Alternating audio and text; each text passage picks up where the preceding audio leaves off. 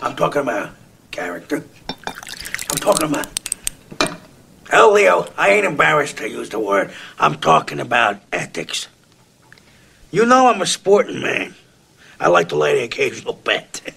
But I ain't that sporting.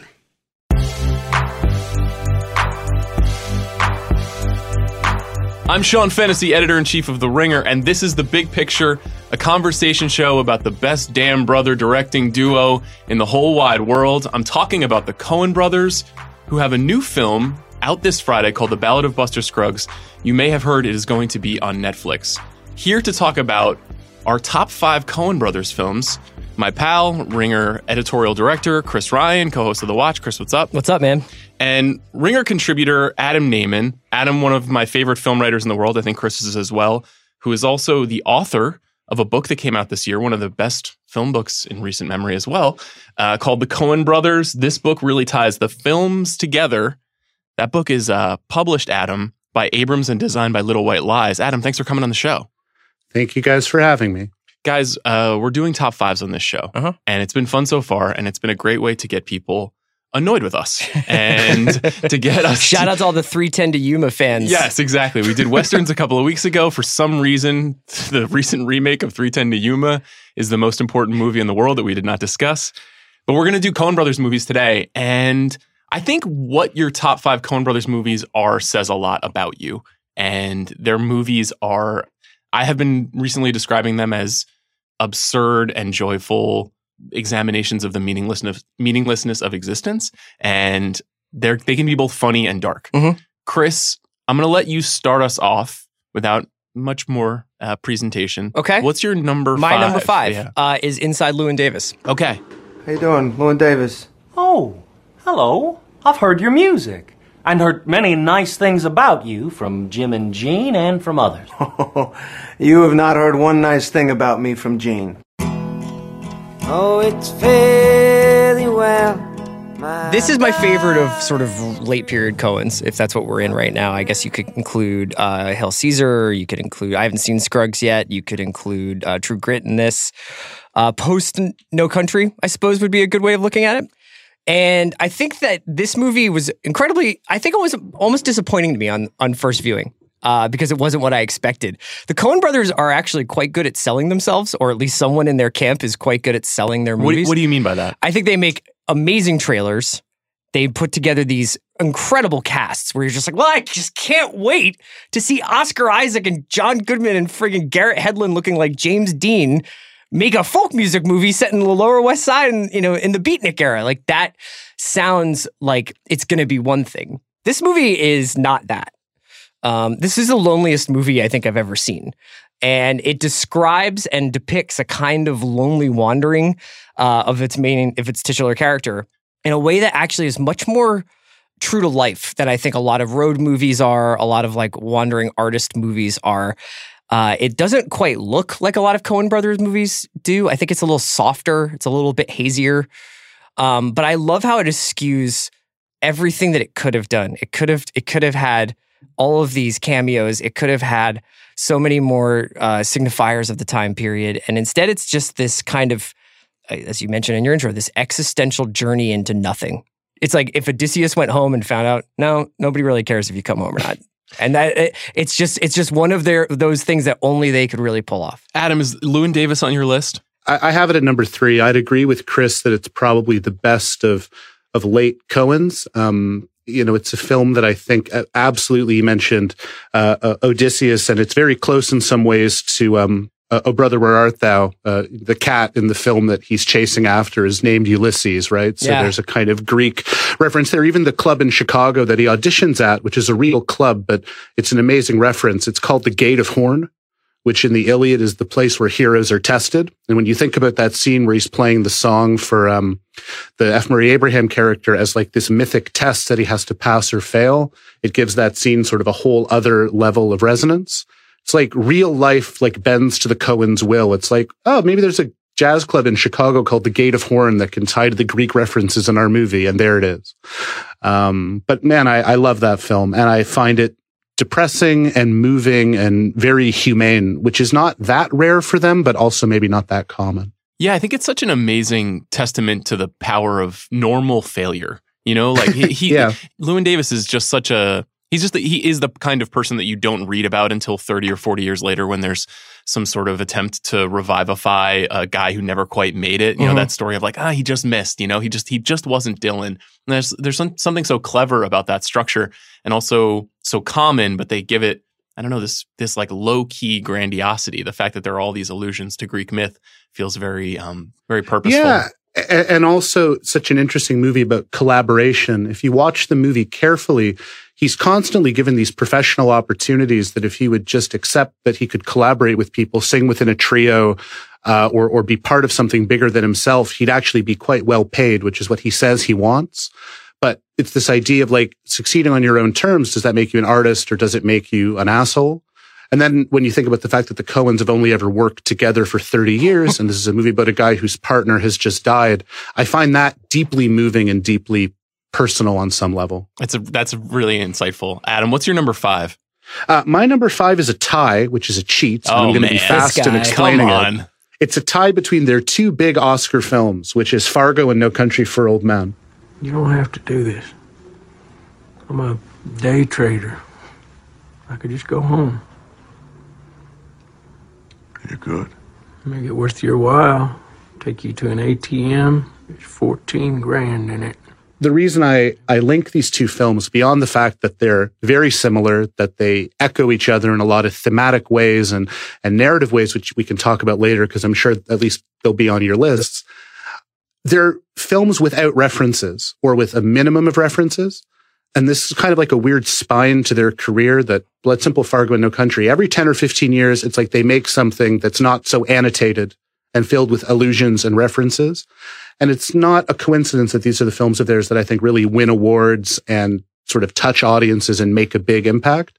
They're great films, but they're also more spacious than usual for the Coens. It's like you don't need a graduate degree to get what they're saying the way you might with, say, Hudsucker or Lebowski or some of their more filled up movies, if that makes sense. They're also physically open. You know, they take place in these open spaces rather than I'm sure some of the more urban set films that we'll be talking about, but like that, the Hudsucker Proxy, Miller's Crossing, that dense cityscapes that I think contain multitudes. These No Country and Fargo, it's just wide open plains, and it's kind of like you fill your imagination into it. Yeah, there are also movies that are missing that kind of jittery patter that you get in a lot of their movies too. You know, there's no John Polito character in any of those movies. There's nobody who's kind of talking a mile a minute. And there's also, they don't feel filled with as many allusions to film history too. You know, like not only Greek myth or things like that, but like something like Scruggs is obviously so bound by the history of Westerns.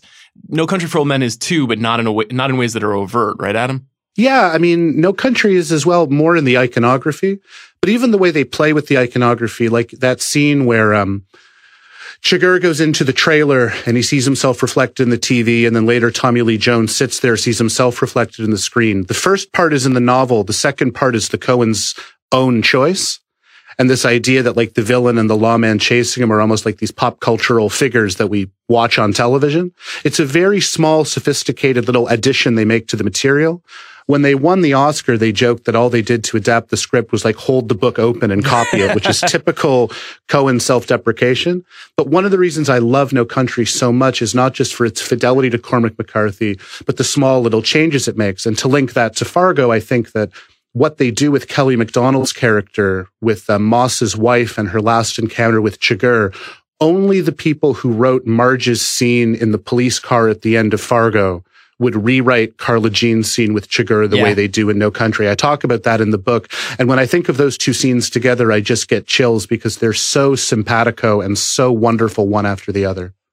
It's interesting that you paired them together too. They're 5 and 4 on my list. No Country is 5 and 4 is Fargo. Right. And I think you're right that for some metaphysical reason, we pair those two films together. They seem like great triumphs for them, even though they're not necessarily in keeping with a lot of the things that I identify and love about their films. And I don't know if that is partially because I'm a little brainwashed by the Oscars. I fear that, unfortunately, I've spent too much time thinking about what is value in great historical filmmaking. And I may have stitched it to those movies, though I remember seeing both of those movies in theaters and being overwhelmed and wanting to see them again immediately. It's an interesting thing. I mean, Chris, where are No Country and Fargo for you? Fargo's not on my list, and No Country is third. We talked about No Country quite a bit last time we did this. I mean, I don't know what else there is to say. It's masterful, but also very different. It's also an interesting peek into an alternate career for those guys.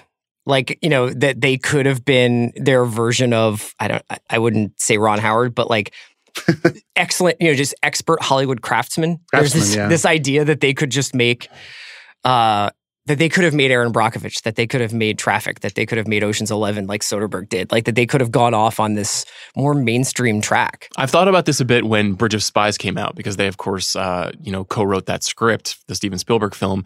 And there is something, I think that movie is good. I don't know if it's a triumph or anything like that, but there is something well made about it and important seeming. And they probably could have made more movies like that if they wanted to. I'm delighted that they haven't. Although, Adam, your every 10 years theory is interesting, because we're just about at that 10, 11 year period. And I would say Scruggs is not really one of those movies like Blood Simple, you know? No, it's not. If I could, one thing I'll add about No Country, just quickly, if I can, that it's my favorite thing I discovered in the writing of the book. In the writing of a 300-page book, my favorite thing that I was sent was by their production designer, Jess Gonshore, who sent me, and it's reproduced in the book, and I love it so much. It's this little reproduction of a Rothko painting, like a very horizontal painting, these kind of muted earth tones on the bottom and blue sky on top. And it's flecked with these sort of smears of red as blood. And that's what he came up with when they said, what should the movie look like? Wow. Or it's what they came up with, the three of them. And he kept it. It's like an abstract Rothko canvas that is sort of flecked with red around that. And he also talked to me about the abstract painting element when Chigurh's choking the deputy at the beginning, and those kind of Jackson Pollock smears all over the floor with his shoes, and how the Coens kind of created that effect. And this is the thing I love about No Country, is that it's artful, not just to a fault. It's like artful beyond a fault. I only have it as their fifth best movie, but I think it's the best made thing they've ever done. Yeah, I agree. That's a good way of putting it. Which ties into what Chris was saying about craft. You can just watch this movie shot for shot, edit for edit, the color timing in it, and the way Deakins photograph shadows and stuff, and you're like, they can't do better than this. Which in some ways, for me to only have it at 5 means it does lack something that the movies above it on my list have, but it does not lack craft. It's incredible. I think that there's a sort of personal, sentimental, idiosyncratic feeling that these movies give us, though, and that's why, even though we can all agree that No Country is just undeniably special, it isn't always our favorite for a million reasons. Chris, what's your number 4? My number 4 is Barton Fink. A writer in the room, and I'm asking Lou what the goddamn story should be. Which is it, Bart? Orphan? Dame? Both, maybe? Barton Fink is, you know how some people talk about Twin Peaks episode 8 from the most recent yes, Twin Peaks season? Yes. That's how I feel about Barton Fink. I feel like it contains multitudes. I remember the Roger Ebert review of Barton Fink was the first time I actually got my lid torn off by a piece of film criticism, where I was just like, you know, he writes about basically how his reading of the film is about the rise of fascism. And, you know, it's this really compact, economical, sociopolitical allegory about the rise of fascism in Europe in the 30s. And I just couldn't believe it. You know, it certainly made sense once I started like placing it together with my then sort of adolescent mind. And I've just been thinking about it since then. But beyond its direct sort of readings you can do, you kind of can just like stand there and stare at it for a really long time. It's the life of the mind. You can just stare down the hallway and kind of try and derive meaning from so many different pieces of symbolism in it. Or you can just watch it because it's like actually a weirdly entertaining film. Like I think that it's got maybe one of the most difficult protagonists that they've ever come up with. But the actual stuff happening around him, the machinations of making movies around that time period, and probably the similarity of making movies in the time period that they made it still, is fascinating to watch. And it features maybe my favorite Coen's ensemble.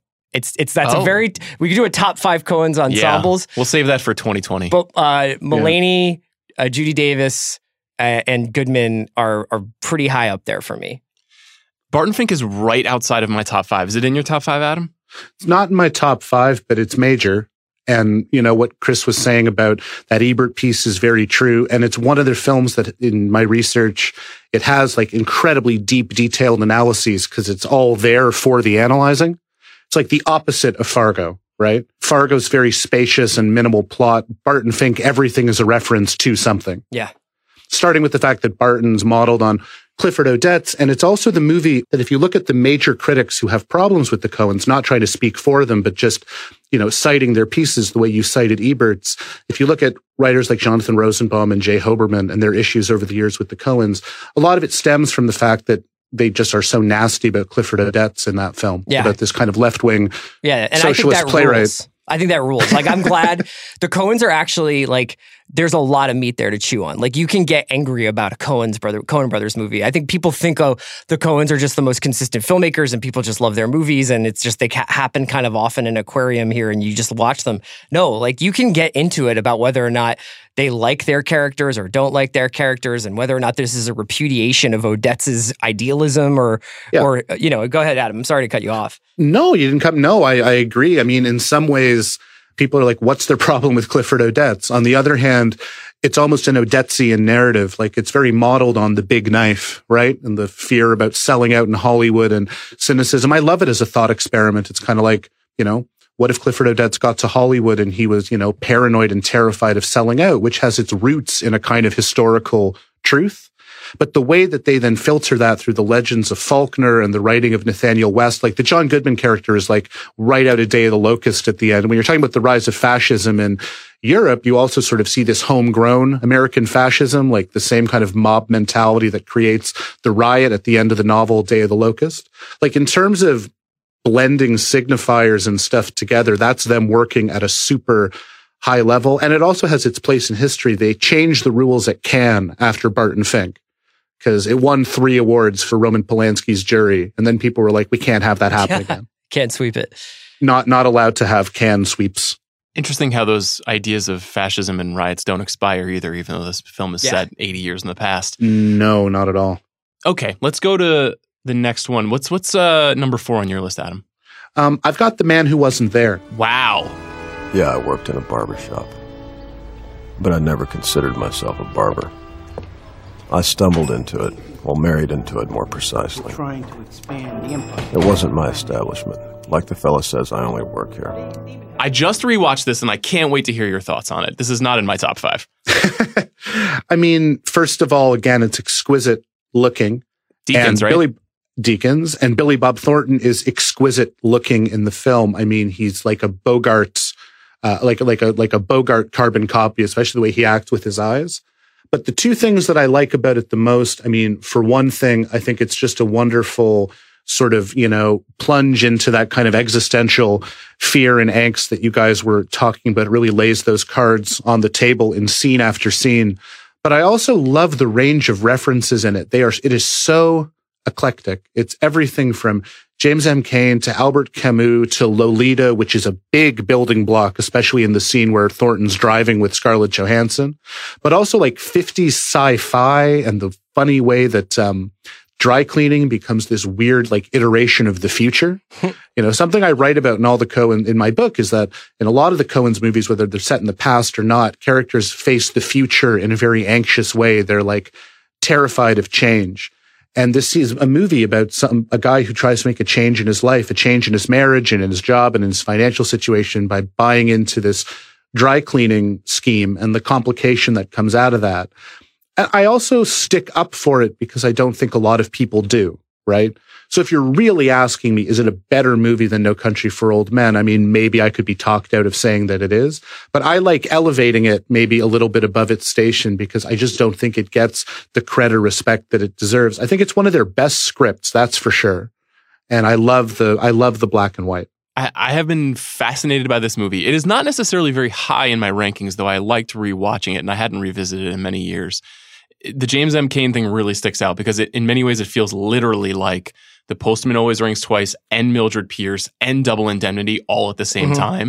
And there's something interesting about that. However, I would say that my sort of general criticism with the movie is that it is just not as purely entertaining as a lot of their movies. And that's not necessarily, that's not a demerit per se, but when you look at their work on the whole, a movie like No Country, while tense certainly is propulsive, and a movie like The Big Lebowski is larded with all of these jokes and these references and this sort of familiarity, there's a critical distance from The Man Who Wasn't There, that there's a remove that I had watching it that was fascinating. Like, I found myself examining it in new ways and thinking about it in interesting ways, but it just didn't have that pure popcorn appeal, which I while I acknowledge is frivolous, is still somehow meaningful to me. I don't know, Chris, when's the last time you saw this movie? Oh, years ago. I mean, I think I agree with you. One of the things that's really cool to hear you guys both talk about the Coens is that it's really making, and maybe this is because I've been thinking about Llewyn Davis, but it's making me think of Dylan Records, where everybody's going to kind of circle around this trinity maybe of masterpieces, but then everybody has their like they're like, I'm gonna ride for this one.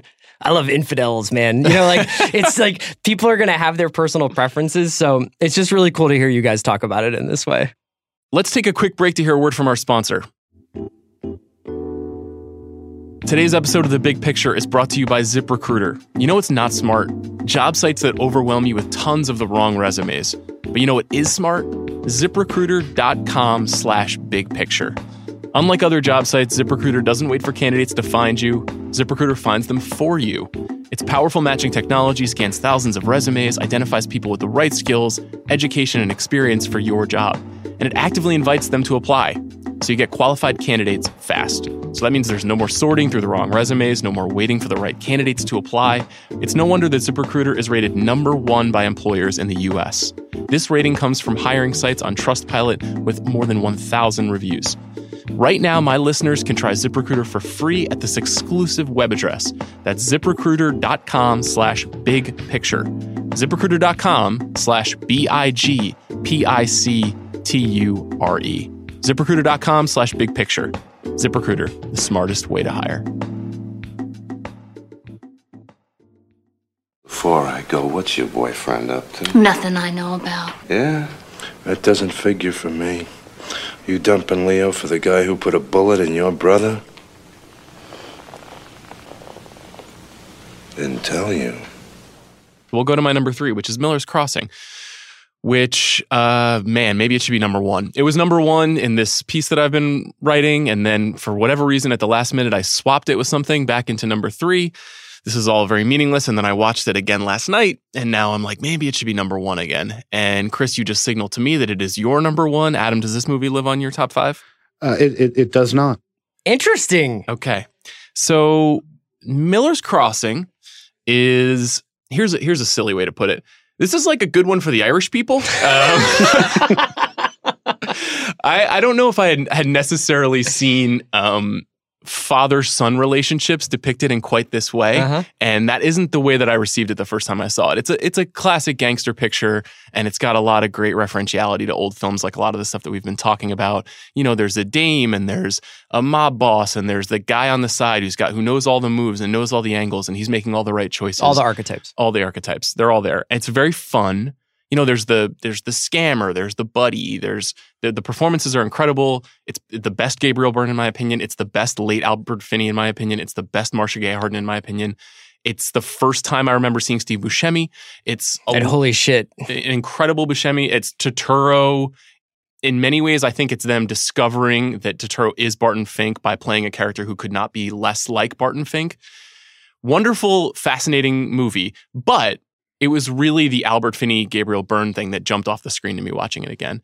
And this is how Irish men talk to each other, which is with affection, but a very similar distance. And it's brotherhood and father-son relationships in some ways set against Crime Land. And it's Chicago, right? Chicago. I think they shot it in Louisiana, but it's supposed to be standard. The opening title says an unnamed American city. Yeah. It felt like Chicago to me, though I suppose you could define it any which way you choose. Chris, why is Miller's Crossing your number 1? It's the Coen brothers movie I love deepest. Yeah. So this crucially came out very close, if not a couple of weeks apart from Goodfellas, which I think these two movies remain the two probably like defining movies of my life. I was very young when I saw it, but old enough to start to understand what was going on in it.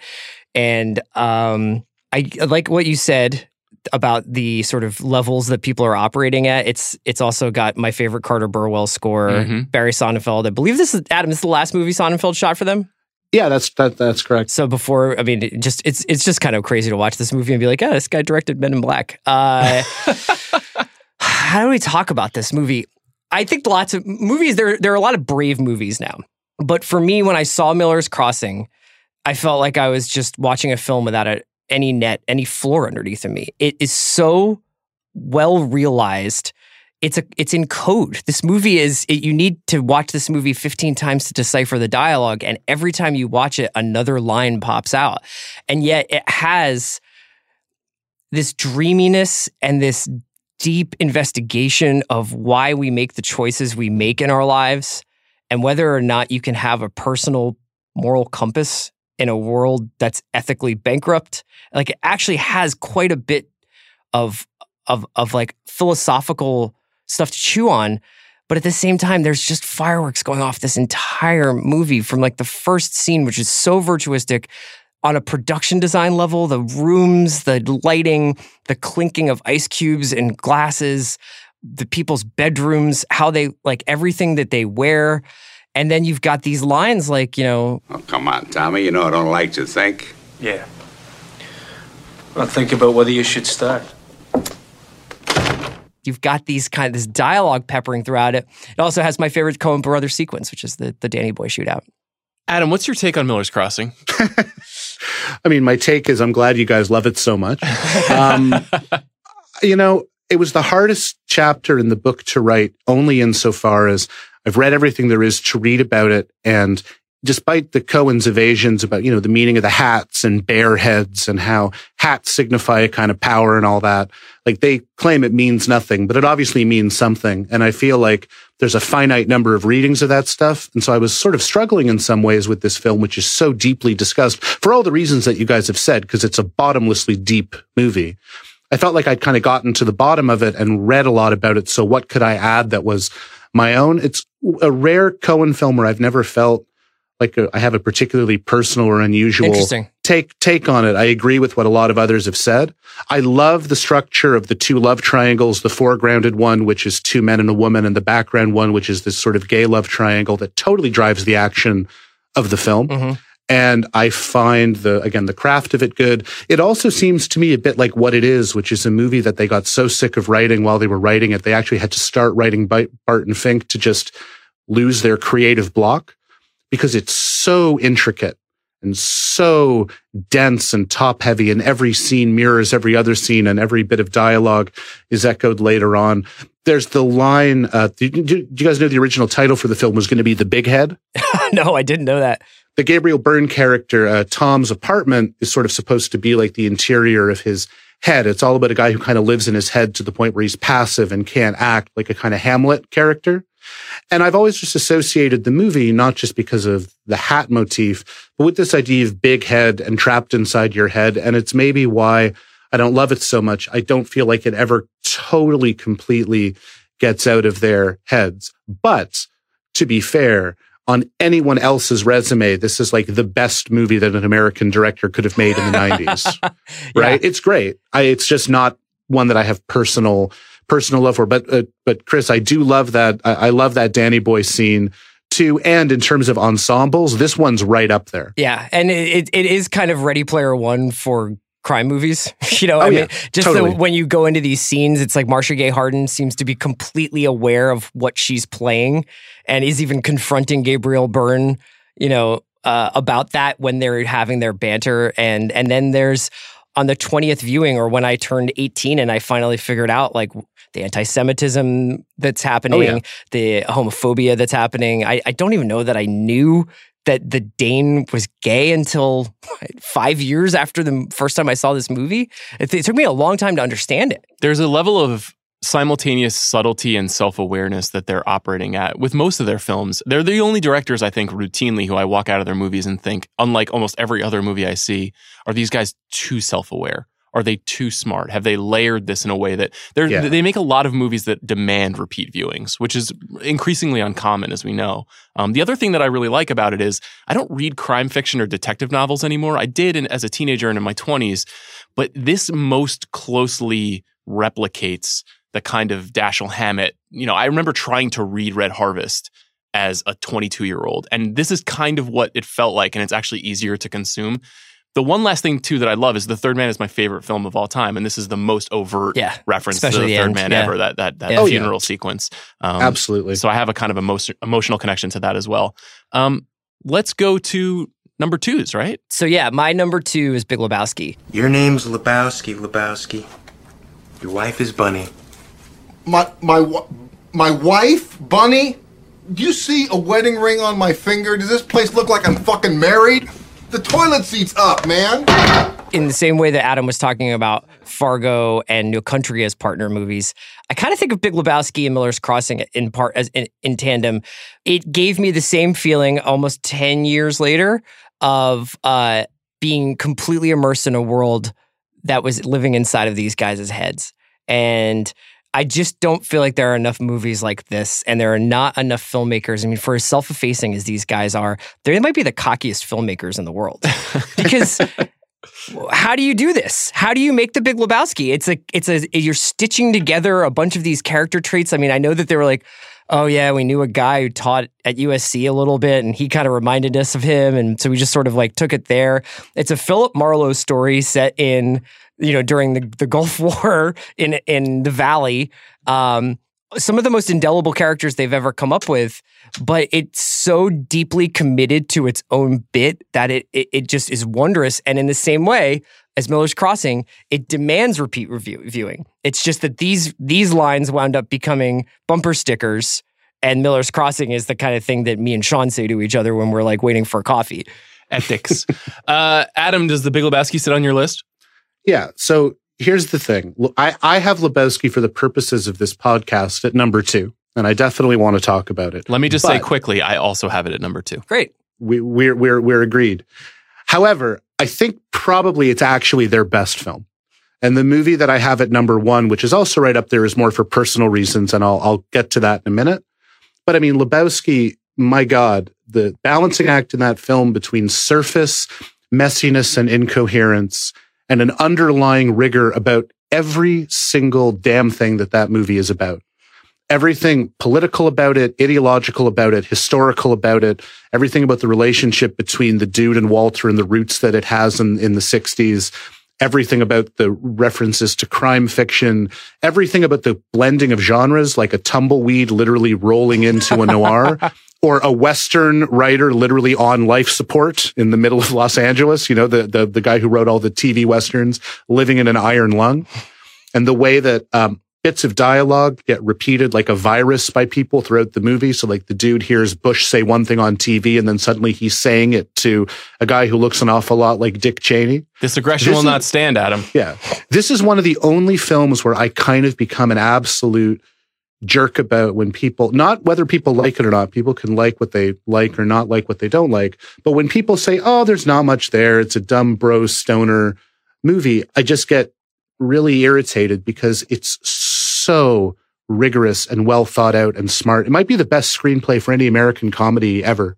And so it's like a don't hate the band, hate the fans kind of thing. Because it has become kind of this like dorm bro staple movie, and it's so much better than that. It's funny you mentioned band there, and I always associate the Coen brothers with Pavement, the band Pavement, and that's because they both came into my life at a pretty similar time, and it's this thing that not a lot of people do anymore, because I think that as well as becoming comfortable selling out, people are also comfortable just kind of like trying to promote their ideas and sell themselves and get their thoughts across clearly, because they are so nervous about misinterpretation today. But these guys are so cryptic. And Adam, your book is a testament to how much there is to investigate about them intellectually and emotionally. But this was a time period where, you could put something like Lebowski or Miller's Crossing out and then just kind of turn your back on it and be like, well, you take from it what you will. You want to look at it as an allegory for American foreign power, you can do that. Or you can think of it as a story about bowling. Totally. And bowling as a motif is so wonderful because of the circularity of it. This is a motif that I talk about a lot in the book. Yeah, you talk about this with Hail Caesar too, right? Like the sort of, yeah.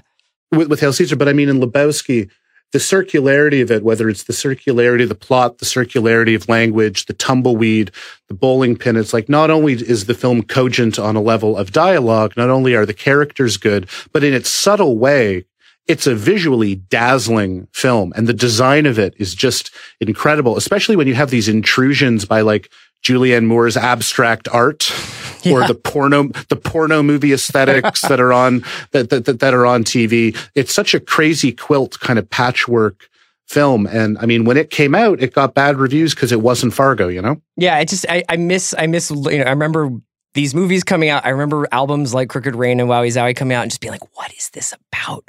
And thinking about it for months and months and months. And I don't always have the opportunity to do that anymore. I don't have anything to add. I mean, we did a rewatchables about this film earlier this year, and it was very fun, but I think it also lacked the depth of what you guys are talking about. There is a kind of an ability to read these movies as texts that you don't have to look at it that way if you don't want to. Mm-hmm. And I think that it's been interesting how you cite the kind of stoner bro quality that the movie has taken on, Adam, because I think it is now finally aging out of that, maybe because the people who were stoner bros when it came out are starting to grow up a little bit. Maybe not. Maybe I'm overstating that. But how many conventions can you go to? You know, right? That's true. And I love bowling, so you know, nothing against that. But what were you going to say, Adam? I was going to say, can we also say again, because we're in award season and all that, an Oscar is not enough for Jeff Bridges in that movie. Oh, he's incredible. Jeff Bridges should have been given the Nobel Peace Prize for that movie. It is, I mean, again, we're ranking things and it's hard because their great performances are all tuned to each of their particular films. But I cannot think of a richer, deeper, more beloved characterization, just like in mainstream American film in the last 20 years. That performance is beyond, it's even beyond the rest of Bridges' stuff. And he's a brilliant actor. Yeah. And in 1998, didn't get a lick, you know, no Critics Awards, no Oscars. But if you ask what characterization, not just from 1998, but from the late 90s, like holds up and holds an iconic place in mainstream American cinema, who else are you going to go to? Yeah. I love the way you put that. Chris, you've already told us your number one. It's Miller's Crossing. I have a sinking feeling, Adam, that you and I share a number one. Why don't you tell me what yours is? Well, you know, clearly my number one film is Intolerable Cruelty. No, I'm kidding. No, my number one film is The Serious Man. As is mine. Really, maybe it's best to leave these discussions to the lawyers? Of course. Legal matters you let the lawyers discuss. You don't mix apples and oranges. I have begged you to see the lawyer. I told you I'm going Monday. Monday is timely. This is not... Please, Embers is not the forum for legalities. You're so right. No. Why don't you tell me why? Because I suspect you are more insightful on this than I am. No, God, no. No, I just... First of all, it's the hardest I've ever laughed in a movie theater. Like, I can't prove that because I've been seeing movies, you know, since I was a kid and I'm 37. But like, let me ask you, were other people laughing with you or were you laughing alone? A couple. Yeah, I had a similar experience. And then when I saw it a second time with my parents and my brother at a theater in Toronto that, again, can't say for sure, but I suspect it was a largely Jewish audience. They were all laughing. But no, I'm just grateful to it because the scene where Clive's father comes to Larry's house and they're talking about whether he accepted a bribe or not, it's the hardest I've ever laughed at a film. I was inconsolable, crying, laughing in the theater. So there's that.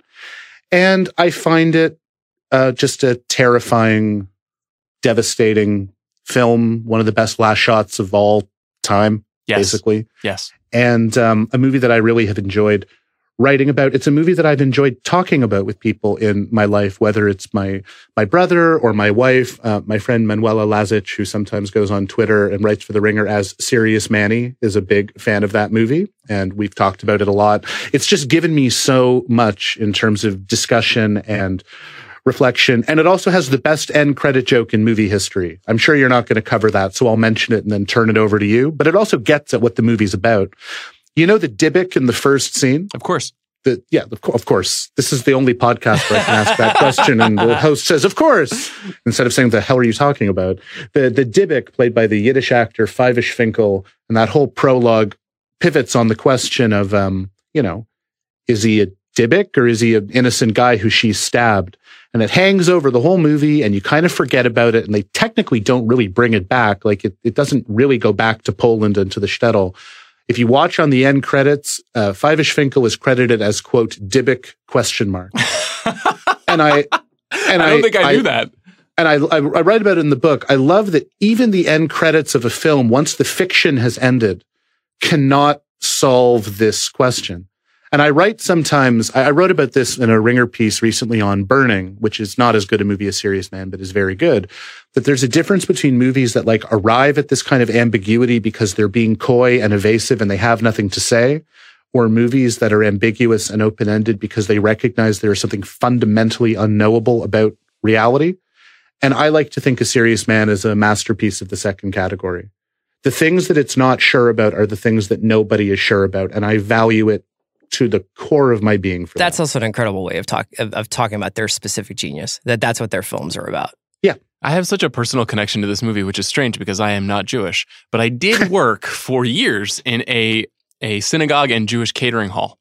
And so I have a serious relationship to a lot of the exploration, especially the sort of the Hebrew school and the relationship to the rabbis and the way that the sort of history and questions of mythology that surround the religion and its spirituality, or the sort of lack of spirituality of several of the figures in the film. I completely agree about the final shot. It is one of the only movies that I have to finish because I have to get to that moment where it kind of cataclysmically ends. And for a movie that I completely agree with you is downright hilarious, it is very scary the way that it ends. It is one of the few movies that can make me worried about how I've spent my life. And that is unique. You know, movies are meant to be emotionally engaging and powerful. And even if they are supposed to take you away sometimes, if they can really thrust you into the moment of what you're doing with your time, that is so powerful. And I love to watch it, and I love to watch it ambiently as much as engaged. I like to just have it on because it has an energy, you know? I was going to say, when you talk about that thing about what to do with your life, again, I'm being hesitant about spoilers, even though I'm sure a lot of people have seen these films, but I'm also more worried about spoiling A Serious Man than I am Fargo, right? Like just based on listenership. But what you just said made me think of that line near the end where Larry's on the phone with the doctor, and the doctor says, we should talk. And he says, when? And just the way the doctor delivers the line, he says, now. Now would be good.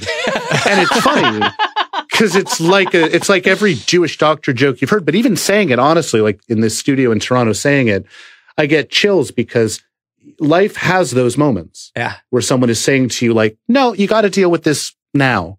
It's not an abstract thing. Like that line in No Country for Old Men, can't stop what's coming. That's what the end of Serious Man is about too. And it's horrifying. Like, I'm not saying horrifying in an off-putting way, but I would put Serious Man on a list of 21st century horror movies as much as I would put it on a list of 21st century comedies, starting with the possessed Jewish demon in the first scene. It's a very frightening movie, and I think it separates it from the rest of their work in that way. Yeah, and the lady killers aside, it's probably the scariest thing they'll ever do. You joke, but I actually did want to ask you guys, what's the one that I'm thinking about putting this in the top 5, but I don't know if I can get away with it. Adam, what's yours? If you ever make your way through this long book, I know you guys have both taken a look at it, I kind of stand for the lady killers a bit because it has changes that they didn't have to make, and it's kind of daring that they do. And I find J.K. Simmons lecturing Marlon Wayans on who the Freedom Riders were, like, really, really funny. Yeah. But the one that I came close to putting in my top 5, and the one that I think has raised the highest in my estimation since seeing it for the first time, is Burn After Reading, which is just so funny. Yeah, I think we agree. Chris and I recently have been talking about that. And that's also got... And you wrote about this recently as well, right, Adam? I mean, I excerpted it, but yeah, when we were in New York, I did a screening of Burn After Reading with Viola Luca, who's an editor at Harper's, and we were talking about it in light of the Trump stuff, and just the way that it sort of like suggests that this Cold War dialectic between America and Russia doesn't go away even in an Iraq zeitgeist, but Hail Caesar does the same thing. I mean, Hail Caesar is all about like a literal Russian invasion of the United States, a movie that came out early in the year of Trump's election. I talk about that a bit in the book too. And if you go back to the literal first lines in any of their movies, in Blood Simple, he's talking about the difference between America and the Soviet Union in voiceover. Now, in Russia, they got it mapped out so that everyone pulls for everyone else. That's the theory anyway. But what I know about is Texas. Down here, you're on your own. The fact that they've harped on that for 30 years is just amazing to me. I don't think that this would have been a wild choice for me to have put it there, although I have been turning over where Raising Arizona lives in the mind of the cultural consciousness right now. Well, it's like it's a deeply influential movie that I don't know if people actually watch it. Yeah, and I think it's no longer weirdly representative of what the Coen brothers are. Sure. Even though when I think it was made, it signified some sort of like sea change. You know, there were so many disparate parts, and the tone felt so unique and so immediate, and also so oddly Americanly independent and in keeping with a sort of a generation of filmmakers in the 80s, like, you know, Jarmusch and Spike Lee and David Lynch and all of these figures. It felt like it was working with that group. And for whatever reason, because of the films that they've made and how we perceive them, they don't really make movies like this anymore. Do you think that's fair to say? Well, Adam? they had such a unique situation, if I could just jump in, is because, all those guys that you're talking about, Jarmusch and Lynch a little less, but Jarmusch and Spike and a little bit later, Linklater, they're these sort of rebellious artists who are turning to film. The Coen brothers, I think, are quite rebellious, but they view the world through the language of film and through the characters of film. And I think that that's what was always so different about them in the 80s, is that they weren't like trying to show something that had never been shown on screen before. And they were just remixing the things that they had been obsessed with for the last 20 or 30 years. Do you think that's right, Adam? I think that that's exactly right. And I think it is what kind of separates them from that group that you mentioned. I mean, in some ways, it might seem like it's, you know, certainly like less politically angled than Spike Lee. But on the other hand, you know, it's got all those references to Reagan and trickle-down economics and to wanting more and all that. And it understands fundamentally that screwball comedy is sort of a genre about class distinction. So, you know, it really does play into that with that idea of they have more than they could handle. Like, I think Raising Arizona, what's the line in Lebowski? Sometimes there's a man in his time and place. I think Raising Arizona, for its time and place, is just about perfect. But I think it's been eclipsed just because the cartoony elements of it and the surreal elements of it, they got better at that and they kind of refined it over time. Yeah. But I mean, man, I could watch Raising Arizona, you know, any day of the week. It's a wonderful film and it has just such great supporting parts in it. Goodman, that was the first time they'd worked with him as one of the Snotes brothers, and he's amazing. Chris, what would be yours? Hudsucker. Yeah, why? Right. Because I love the Ben Hecht imitation, and I just like that milieu of like late 40s or just high density dialogue, rat-a-tat dialogue. Robbins is still kind of like, I kind of still wonder what would have happened if somebody else had played that part, the Tim Robbins part. You don't love his performance? It's just a very distinct choice. And if you watch other Tim Robbins movies, like that's what his bit, like he's just Nuke LaLoosh and he's just kind of like, I just happen to fall into this weird, wild world, you know? And, but Jennifer Jason Leigh and Paul Newman are really on the edge of a serrated knife in that movie. And I think that was disappointing to some people coming out of the few films that came before it, but I still really enjoy large parts of it. It's one of the few I still struggle with, honestly. Adam, what's your take on Hudsucker? I mean, I had fun writing about it because there's so much in it. It's like the opposite of Fargo at No Country, where every 2 seconds you're kind of like, this is from this, right? And it has some of my favorite sight gags, like the writers in the creative bullpen coming up with nonsense names for the hula hoop while the secretary is reading War and Peace outside. Yeah. Which is also very much America-Russia dialectic in the split screen. But no, it's not a movie that I have great personal fondness for. I'm not sure I can't speak for them, but it's not a movie I'm sure they have great personal fondness for. They struggled with it being produced by Joel Silver. There were supposedly rewrites. That. And it's very telling that the movie that comes after it, Fargo, is a return to these kind of blood simple principles, and also a film that's very spacious, whereas Hudsucker is kind of overcrowded. To the extent that you want to jump out the window. Yeah. Yeah. But I mean, again, and I'm not trying to throw this word around loosely here, but like, it takes a certain genius to make a movie like The Hudsucker Proxy because it's just so conceptually dense and it's just so big, you know? So I have friends like my friend Sam Adams, who writes about the Coens a lot. I think it's his favorite, and I respect that. Last question, guys. In the Coen Brothers All-Stars, in their ever-evolving troupe of performers, who is your favorite? Chris, I'll start with you. I want to be more interesting than this, but it's Goodman. Yeah, why? I mean, they write into his frame. They write characters as big as he is, as big as his personality is, as big as his voice is. I would love to hear the three of them talk about how they see each other Have you ever heard John Goodman interviewed before? Yeah, he's pretty shy, right? He's very almost withholding and sort of bashful. He's like, and I think when you compliment him, he's just like, I can't handle this, Yes, right? Like yes. I think I've Which is so fascinating when you think about particularly these characters that you're talking about who are so larger than life. But I want to know why they see what they see in him, and I want to know what he thinks of what they write for him. Because that's been the most fascinating through line throughout their career is how they position Goodman. And have you ever made a movie where he's the star? No. Not really, no. Not really, no. Yeah, interesting. Probably Lebowski would be the closest. So I would say Goodman, though. Adam, what about you? Who's your fave?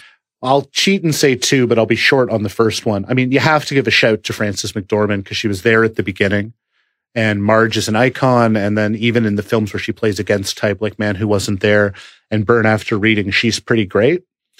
But the person I'm going to actually name, and not just because he was such a welcome addition to my book as an interviewee, but let's give it up to Carter Burwell. I mean, you could easily say Deakins, but Deakins is a name that I think a lot of people know. He finally got his Oscar, but Burwell's contributions as a composer for those films, there's such a varied range of compositions, like the almost like synthy piano motif in Blood Simple.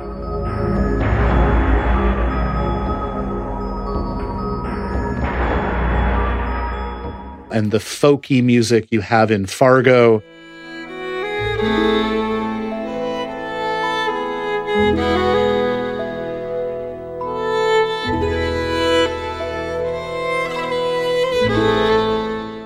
The percussive 70s thriller score in Burn After Reading, or even the soundscape in No Country, which technically doesn't have a score, but in the book, Burwell talks about sort of how that was created.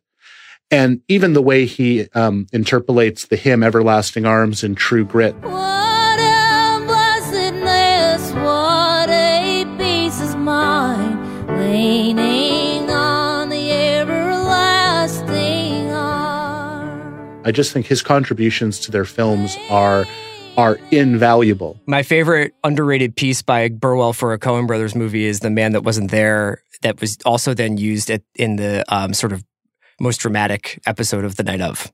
That's right. Yes, in the jail murder scene. Oh, interesting. I mean, he's a great composer for other people. He's done music for Todd Haynes and other directors, but he has been there from the actual beginning, him and McDormand. So I'm going to sort of give the shout to those two. What about you, Sean? I'll just say John Polito because I like watching John Polito in movies. And for whatever reason, they have just managed to, in a handful of their films, perfectly capture in often under 10 minutes what makes him such a sui generis character actor. And, nobody has a better touch for the sort of people who you see in real life, but not in the movies than the Coen brothers. They have they're sort of almost like a larger than life character actor quality. So I'll say Polito. Guys, this has been enormously thoughtful and fun, and I really appreciate you both doing it. The book is called The Coen Brothers. This book really ties the films together. It's written by the great Adam Naiman. Adam, thank you. Oh, thank you guys so much. This was super fun. Chris Ryan, thanks as always, buddy. Later, brother.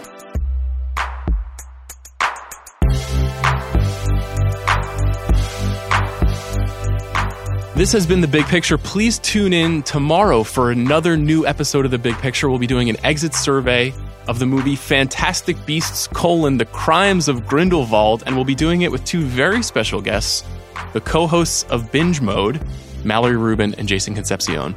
Tune in then.